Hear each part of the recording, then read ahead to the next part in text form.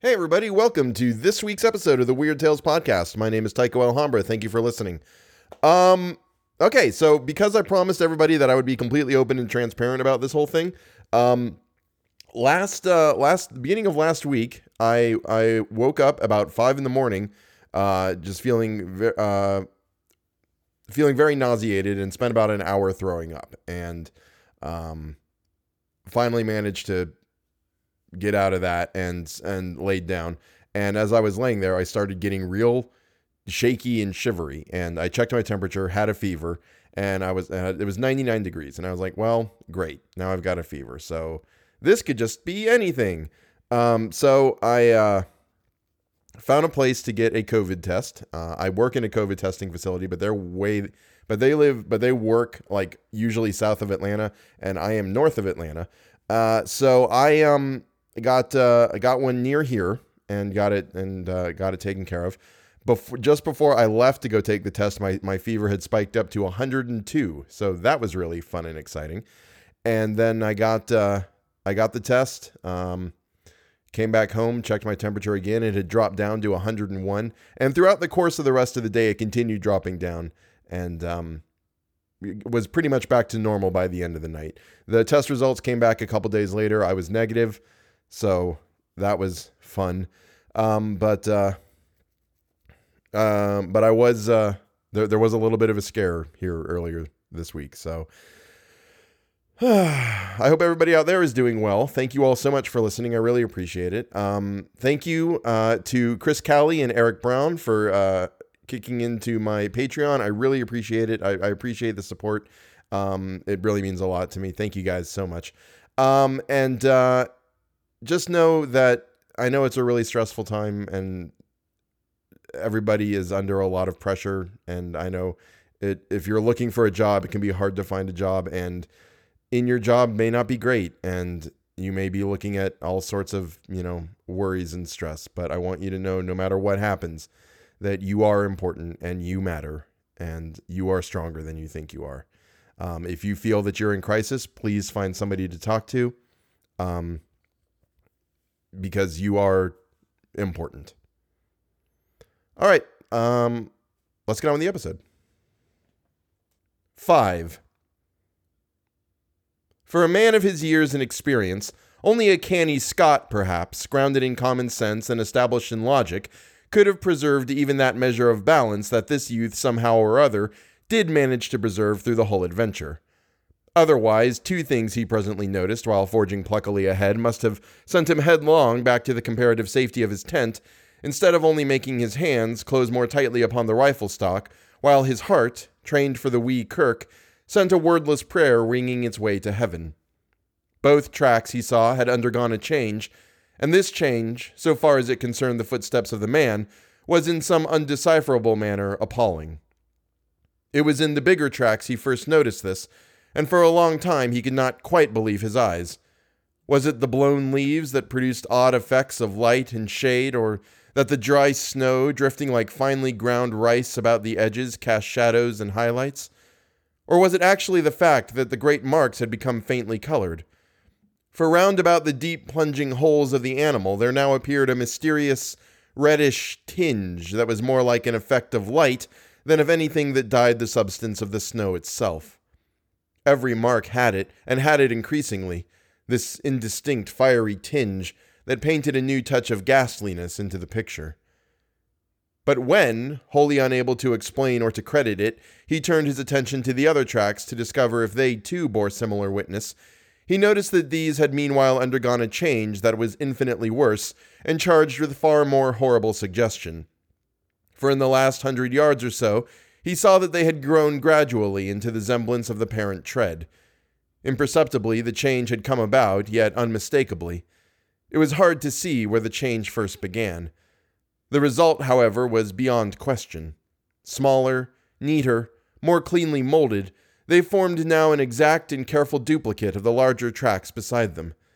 The feet that produced them had, therefore, also changed, and something in his mind reared up with loathing and with terror as he saw it. Simpson, for the first time, hesitated, then, ashamed of his alarm and indecision, took a few hurried steps ahead. The next instant stopped dead in his tracks. Immediately in front of him, all signs of the trail ceased. Both tracks came to an abrupt end. On all sides, for 100 yards and more, he searched in vain for the least indication of their continuance. There was nothing. The trees were very thick just there, big trees, all of them, spruce, cedar, hemlock. There was no underbrush.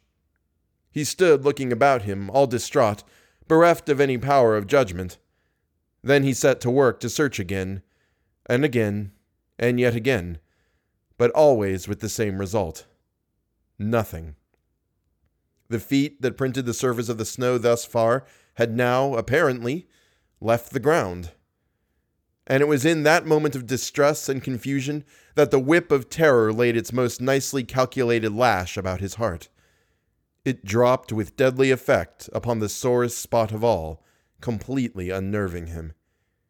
He had been secretly dreading all the time that it would come, and come it did. Far overhead, muted by great height and distance, strangely thinned and wailing, he heard the crying voice of Defago, the guide.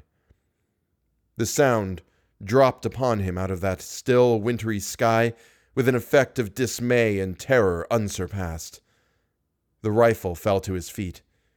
He stood motionless an instant, listening as it were with his whole body, then staggered back against the nearest tree for support, disorganized hopelessly in mind and spirit.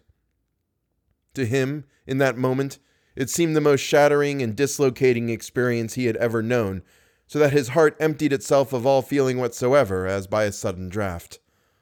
Oh, this fiery height! Oh, my feet afire! My burning feet afire! Ran in far beseeching accents of indescribable appeal this voice of anguish down the sky. Once it called, then silence through all the listening wilderness of trees. And Simpson, scarcely knowing what he did, presently found himself running wildly to and fro, searching, calling, tripping over roots and boulders, and flinging himself in a frenzy of undirected pursuit after the caller.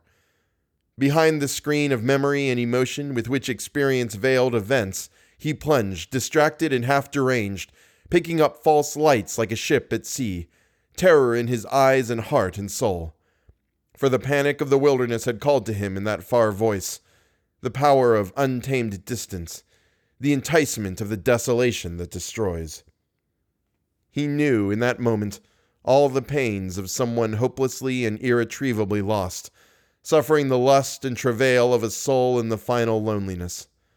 A vision of Defago, eternally hunted, driven and pursued across the skyey vastness of those ancient forests, fled like a flame across the dark ruin of his thoughts.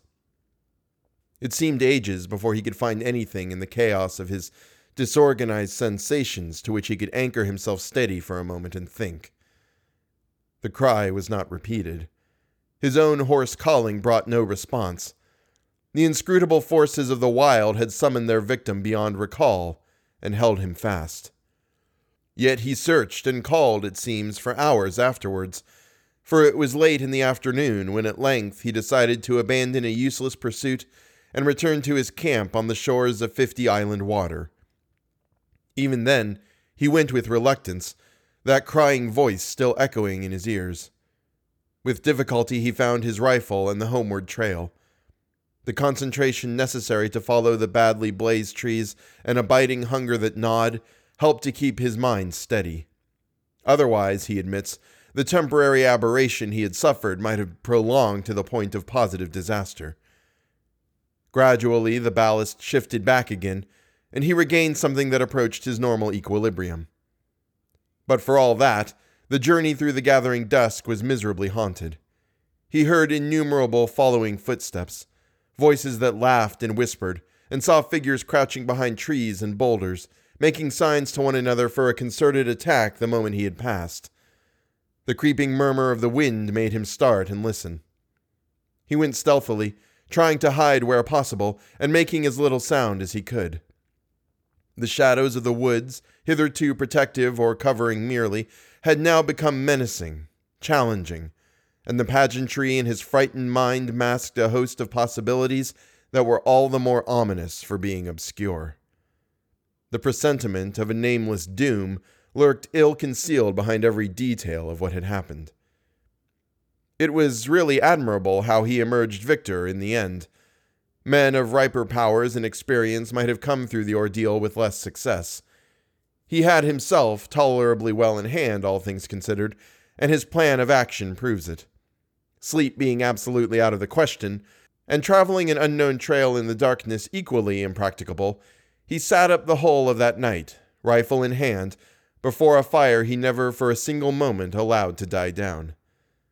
The severity of the haunted vigil marked his soul for life, but it was successfully accomplished, and with the very first signs of dawn, he set forth upon the long return journey to the home camp to get help. As before, he left a written note to explain his absence and to indicate where he had left a plentiful cache of food and matches, though he had no expectation that any human hands would find them. How Simpson found his way alone by the lake and the forest might well make a story in itself, for to hear him tell it is to know the passionate loneliness of soul that a man can feel when the wilderness holds him in the hollow of its illimitable hand, and laughs. It is also to admire his indomitable pluck. He claims no skill, declaring that he followed the almost invisible trail mechanically and without thinking, and this doubtless is the truth. He relied upon the guiding of the unconscious mind, which is instinct. Perhaps, too, some sense of orientation known to animals and primitive man may have helped as well, for through all that tangled region, he succeeded in reaching the exact spot where Defago had hidden the canoe nearly 3 days before, with the remark, "Strike due west across the lake into the sun to find the camp." There was not much sun left to guide him, but he used his compass to the best of his ability, embarking in the frail craft for the last 12 miles of his journey, with a sensation of immense relief that the forest was at last behind him. And fortunately, the water was calm. He took his line across the center of the lake instead of coasting round the shores for another 20 miles. Fortunately, too, the other hunters were back. The light of their fires furnished a steering point without which he might have searched all night long for the actual position of the camp. It was close upon midnight all the same when his canoe grated on the sandy cove, and Hank, Punk, and his uncle, disturbed in their sleep by his cries, ran quickly down and helped a very exhausted and broken specimen of Scotch humanity over the rocks toward a dying fire. 6. The sudden entrance of his prosaic uncle into this world of wizardry and horror that had haunted him without interruption now for 2 days and 2 nights, had the immediate effect of giving to the affair an entirely new aspect. The sound of that crisp, "Hello, my boy, and what's up now?" and the grasp of that dry and vigorous hand introduced another standard of judgment. A revulsion of feeling washed through him. He realized that he had let himself go rather badly. He even felt vaguely ashamed of himself. The native hard-headedness of his race reclaimed him. And this, doubtless, explains why he found it so hard to tell that group round the fire everything. He told enough, however, for the immediate decision to be arrived at, that a relief party must start at the earliest possible moment, and that Simpson, in order to guide it capably, must first have food and, above all, sleep. Dr. Cathcart, observing the lad's condition more shrewdly than his patient knew, gave him a very slight injection of morphine. For 6 hours, he slept like the dead. From the description carefully written out afterwards by this student of divinity, it appears that the account he gave to the astonished group omitted sundry vital and important details. He declares that with his uncle's wholesome, matter-of-fact countenance staring him in the face, he simply had not the courage to mention them. Thus, all the search party gathered, it would seem, was that Defago had suffered in the night an acute and inexplicable attack of mania, had imagined himself called by someone or something, and had plunged into the bush after it without food or rifle, where he must die a horrible and lingering death by cold and starvation, unless he could be found and rescued in time. In time, moreover, meant at once. In the course of the following day, however, they were off by 7, leaving Punk in charge with instructions to have food and fire always ready. Simpson found it possible to tell his uncle a good deal more of the story's true inwardness without divining that it was drawn out of him as a matter of fact by a very subtle form of cross-examination. By the time they reached the beginning of the trail, where the canoe was laid up against the return journey, he had mentioned how Defago spoke vaguely of something he called a Wendigo, how he cried in his sleep, how he imagined an unusual scent about the camp, and had betrayed other symptoms of mental excitement. He also admitted the bewildering effect of that extraordinary odor upon himself, pungent and acrid, like the odor of lions. And by the time they were within an easy hour of 50 Island water, he had let slip the further fact, a foolish avowal of his own hysterical condition, as he felt afterwards, that he had heard the vanished guide call for help. He omitted the singular phrases used, for he simply could not bring himself to repeat the preposterous language. Also, while describing how the man's footsteps in the snow had gradually assumed an exact miniature likeness of the animal's plunging tracks, he left out the fact that they measured a wholly indescribable distance. It seemed a question nicely balanced between individual pride and honesty, what he should reveal and what suppress. He mentioned the fiery tinge in the snow, for instance, yet shrank from telling that body and bed had been partly dragged out of the tent. With the net result that Dr. Cathcart, adroit psychologist that he fancied himself to be, had assured him clearly enough exactly where his mind, influenced by loneliness, bewilderment, and terror, had yielded to the strain and invited delusion. While praising his conduct, he managed at the same time to point out where, when, and how his mind had gone astray.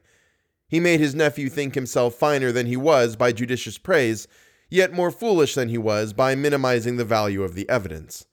Like many another materialist, that is, he lied cleverly on the basis of insufficient knowledge, because the knowledge supplied seemed to his own particular intelligence inadmissible.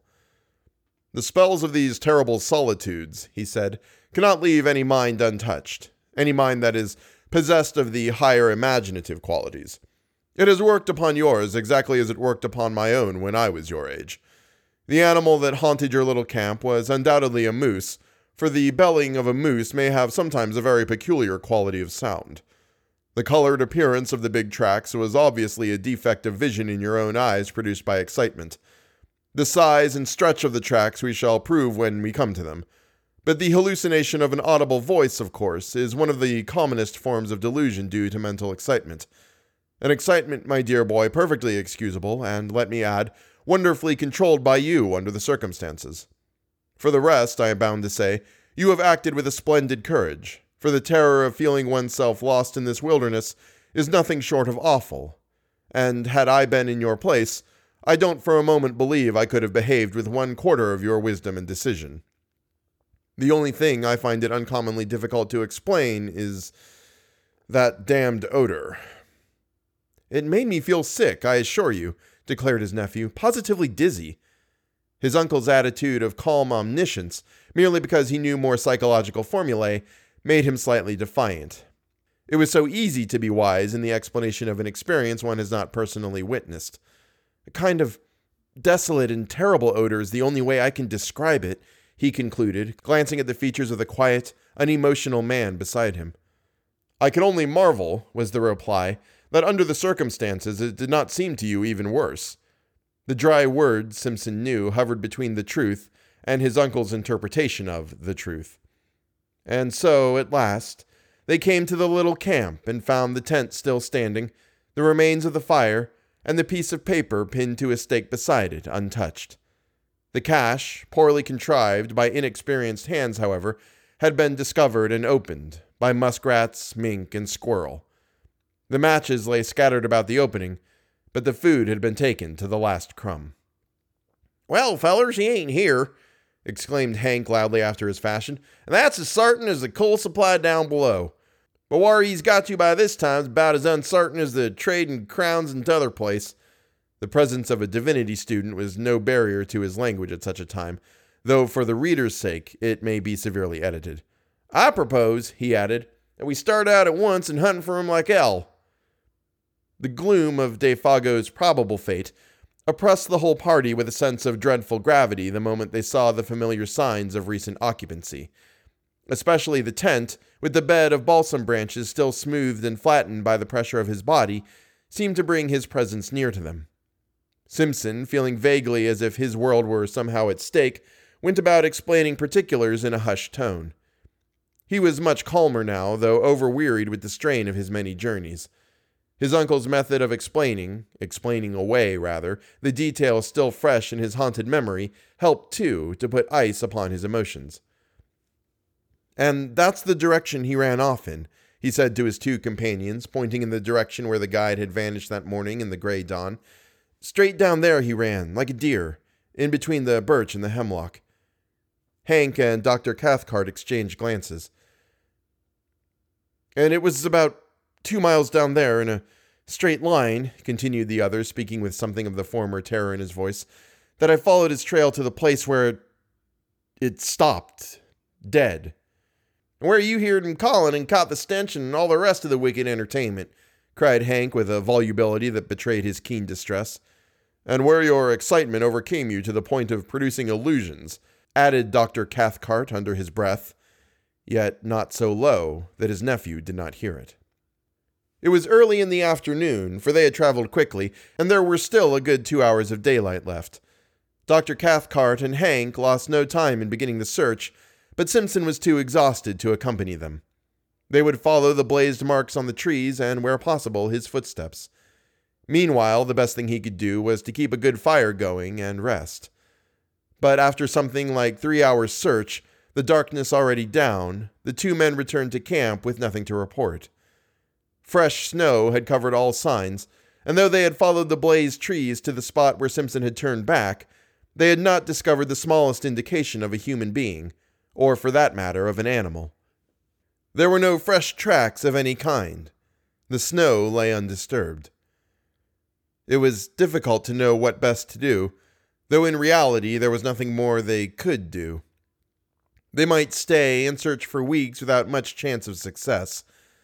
The fresh snow destroyed their only hope, and they gathered round the fire for supper, a gloomy and despondent party. The facts, indeed, were sad enough, for Defago had a wife at Rat Portage, and his earnings were the family's sole means of support. Now that the whole truth in all its ugliness was out, it seemed useless to deal in further disguise or pretense. They talked openly of the facts and probabilities. It was not the first time, even in the experience of Dr. Cathcart, that a man had yielded to the singular seduction of the solitudes and gone out of his mind. Defago, moreover, was predisposed to something of the sort, for he already had a touch of melancholia in his blood, and his fiber was weakened by bouts of drinking that often lasted for weeks at a time. Something on this trip, one might never know precisely what, had sufficed to push him over the line, that was all. And he had gone off into the great wilderness of trees and lakes to die by starvation and exhaustion. The chances against his finding camp again were overwhelming. The delirium that was upon him would also doubtless have increased, and it was quite likely he might do violence to himself and so hasten his cruel fate. Even while they talked, indeed, the end had probably come. On the suggestion of Hank, his old pal, however, they proposed to wait a little longer and devote the whole of the following day, from dawn to darkness, to the most systematic search they could devise. They would divide the territory between them. They discussed their plan in great detail. All that men could do, they would do. And meanwhile they talked about the particular form in which the singular panic of the wilderness had made its attack upon the mind of the unfortunate guide. Hank, though familiar with the legend in its general outline, obviously did not welcome the turn the conversation had taken. He contributed little, though that little was illuminating, for he admitted that a story ran over all this section of country to the effect that several Indians had seen the Wendigo along the shores of 50 Island Water in the fall of last year, and that this was the true reason of Defago's disinclination to hunt there. Hank, doubtless, felt that he had, in a sense, helped his old pal to death by over-persuading him. "When an Indian goes crazy," he explained, talking to himself more than to the others, it seemed, "it's always put that he's seen the Wendigo, and poor old Defago was superstitious down to the very heels." And then Simpson, feeling the atmosphere more sympathetic, told over again the full story of his astonishing tale. He left out no details this time. He mentioned his own sensations and gripping fears. He only omitted the strange language used. "But Defago surely had already told you all these details of the Wendigo legend, my dear fellow," insisted the doctor. "I mean, he had talked about it and thus put into your mind the ideas which your own excitement afterwards developed." Whereupon Simpson again repeated the facts. Defago, he declared, had barely mentioned the beast. He, Simpson, knew nothing of the story, and so far as he remembered, had never even read about it. Even the word was unfamiliar. Of course, he was telling the truth, and Dr. Cathcart was reluctantly compelled to admit the singular character of the whole affair. He did not do this in words so much as in manner, however. He kept his back against a good stout tree. He poked the fire into a blaze the moment it showed signs of dying down. He was quicker than any of them to notice the least sound in the night about them. A fish jumping in the lake, a twig snapping in the bush, the dropping of occasional fragments of frozen snow from the branches overhead where the heat loosened them. His voice, too, changed a little in quality, becoming a shade less confident, lower also in tone. Fear, to put it plainly, hovered close about that little camp, and though all three would have been glad to speak of other matters, the only thing they seemed able to discuss was this, the source of their fear. They tried other subjects in vain. There was nothing to say about them. Hank was the most honest of the group. He said next to nothing. He never once, however, turned his back to the darkness. His face was always to the forest, and when wood was needed, he didn't go farther than was necessary to get it.